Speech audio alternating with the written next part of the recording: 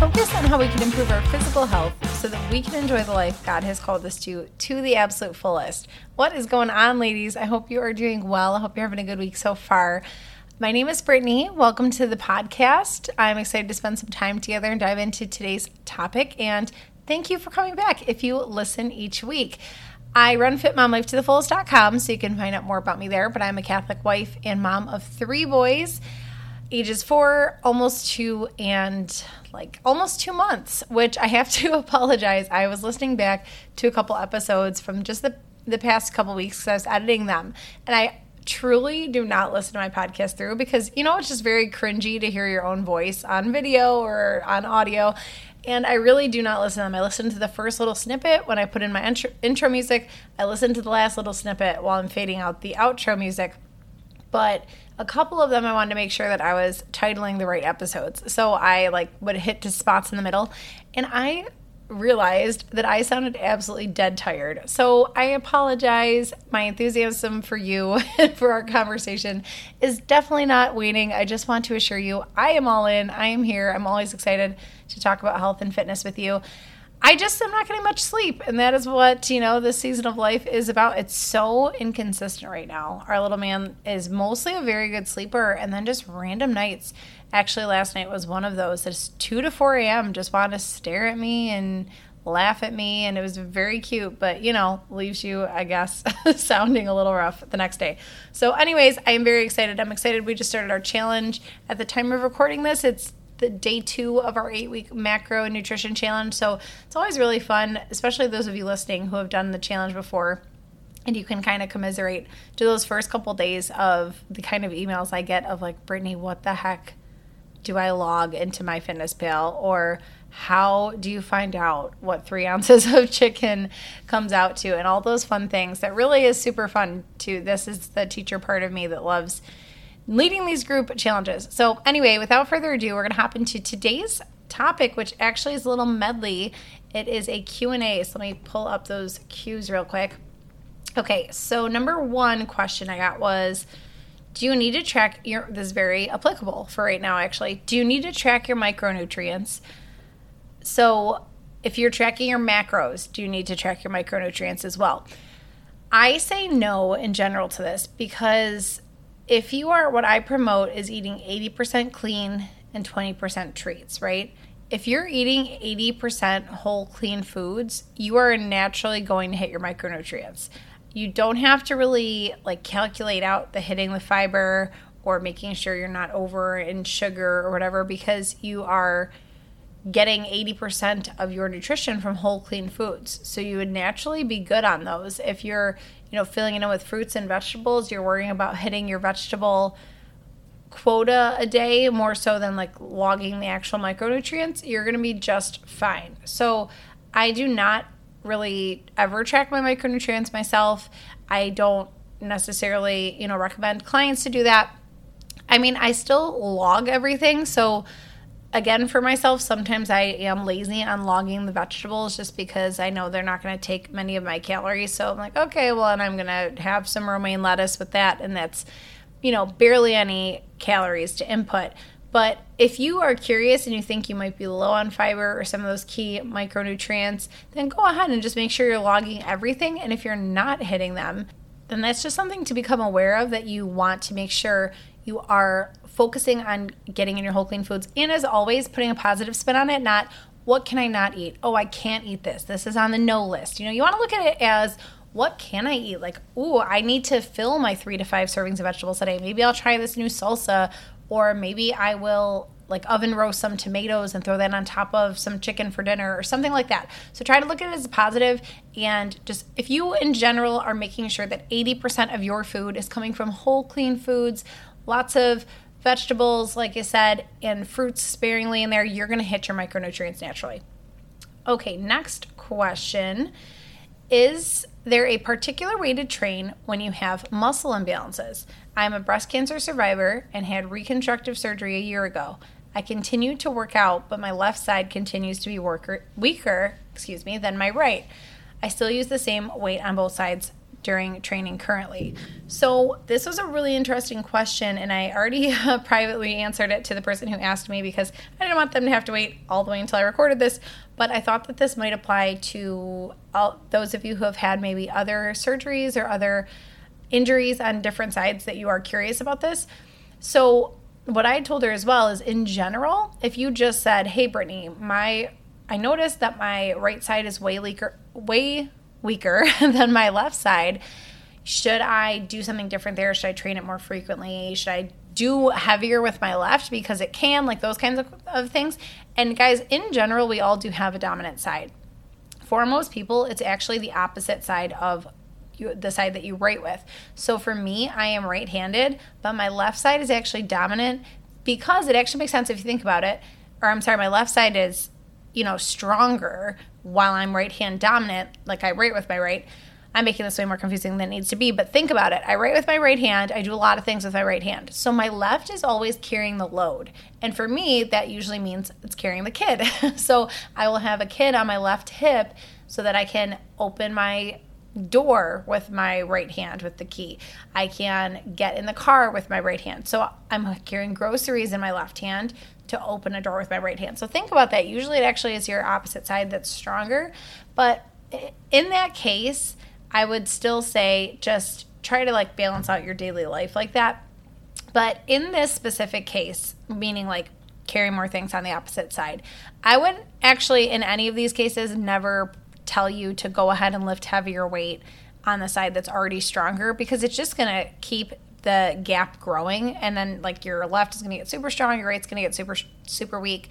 So what I would have suggested if the surgery was not in here, if it was just a weaker side issue, I would say just hit that muscle group more frequently, but still doing both sides of it. So for example, if it was just, hey, Brittany, my chest is weaker than my back and my legs, what should I do? I would say, or even specifically, the right side of my chest is weaker than my back and my legs, what should I do? I'd say, well, if you're only hitting chest once a week, up it to 2 times a week. If you're hitting it 2 times a week, up it to 3 times a week. I wouldn't go more than that because it does need to recover in between, but still do the same amount of weight both sides. But now you're getting more training volume to that muscle group, and eventually that other side should catch up. However, because this question specifically said a year ago I had reconstructive surgery, I suggested for her not to hit it more frequently because it was only a year ago. So you're probably dealing with scar tissue and just some rebuilding of muscle, and other muscles probably learned how to kick in a little bit for you when you couldn't use that muscle that much, like your triceps and shoulders probably kicked in more to help you push than your chest, since your chest was the area that underwent the surgery. So I think in this case, more time away from the surgery is going to lead to a natural improvement in strength, but I would not right now up the volume there. I'd still hit it once a week or twice a week, whatever you were hitting it, if the body seemed to be able to handle that. And then when it's a little more time away from the surgery, you could up that volume. Okay, so that means adding a day of training to it, but still doing the same amount of weight both sides. Okay, next question. When tracking your macros, another macro question, should you worry about if you are over or under calories, or worry more about the macros? Okay, so for example, say whatever your macros are set to, 1,700 calories, let's say is your overall calories, and then you have your specific macro targets.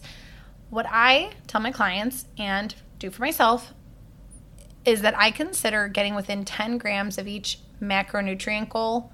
When, for those, if you are a very brand new listener, a macronutrient is just your carbs, fat, and protein. So you're going to have, targets to hit, say, 180 grams of carbs, whatever. I don't have something pulled up in front of me that'll actually shake out to 1,700 calories. But say you've got those specific targets, right? I consider a successful day to be getting within 10 grams of each, 10 grams of my carb, 10 grams of my protein, 10 grams of my fat. Now, if my calories are 110 calories over, or say 70 calories under, should I worry about this? Should I try to get it to 0? No. I say no for myself, for my clients. Someone else might give you another answer, but here's the thing. Because each macro is worth a different amount of calories, it depends. If you are over 5 grams of fat, I would consider that a win because you're still within the 10-gram window that I say. However, fat is worth 9 calories. 1 gram of fat is worth 9 calories. So it might look like you are over a little bit in calories. that is all right. Like that little variance in calorie is not going to be as big of a deal as the macros are going to be, especially in protein.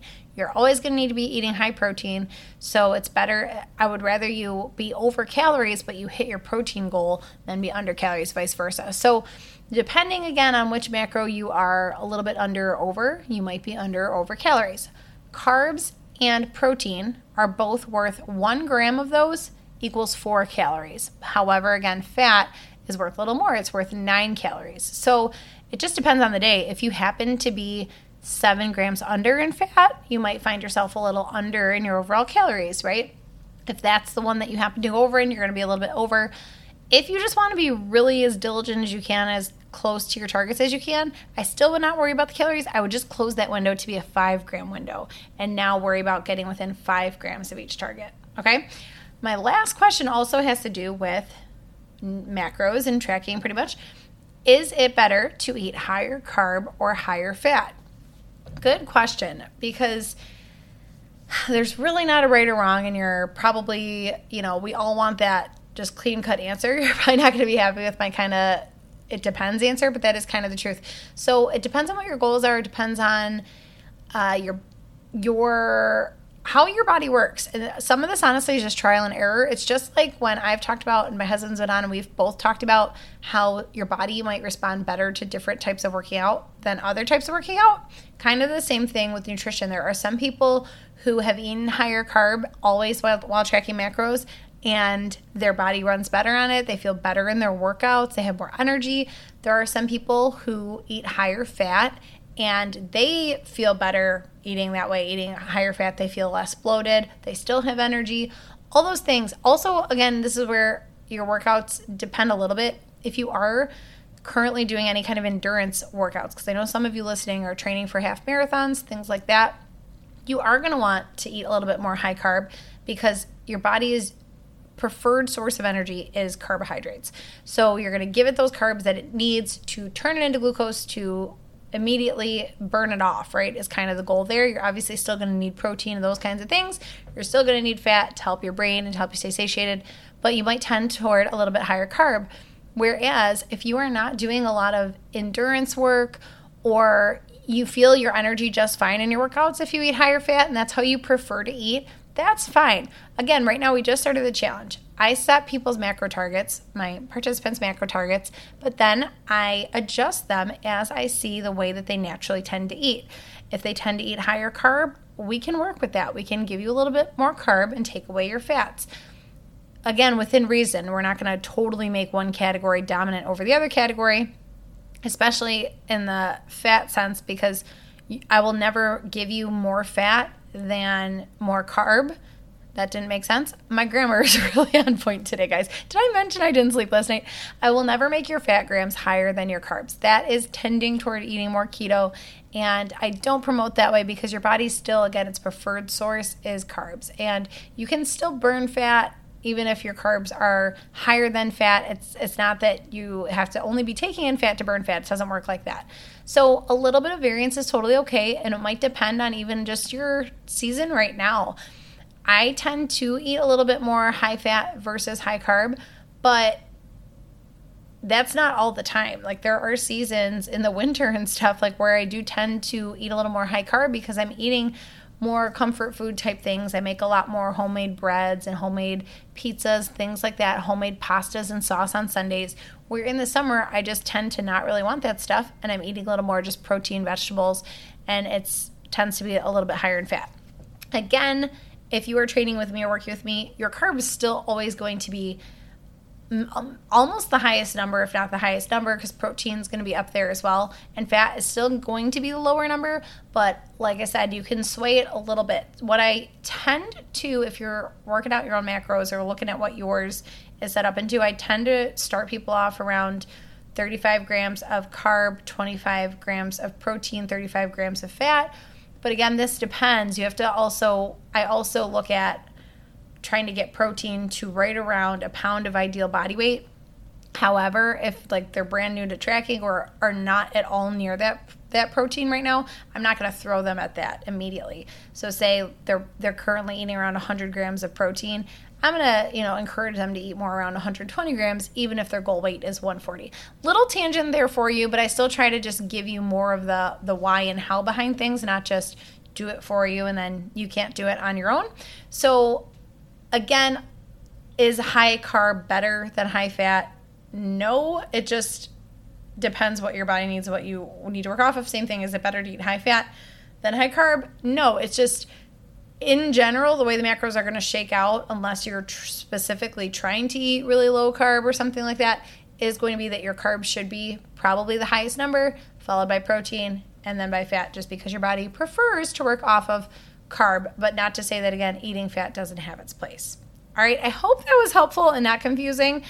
I think when people say higher carb, I assume it's just actually like kind of a regular diet, because we have looked at carbs so much as should be low carb or no carb and zero carb and all those things. So to me, a normal way of eating is that your carbs are the highest number.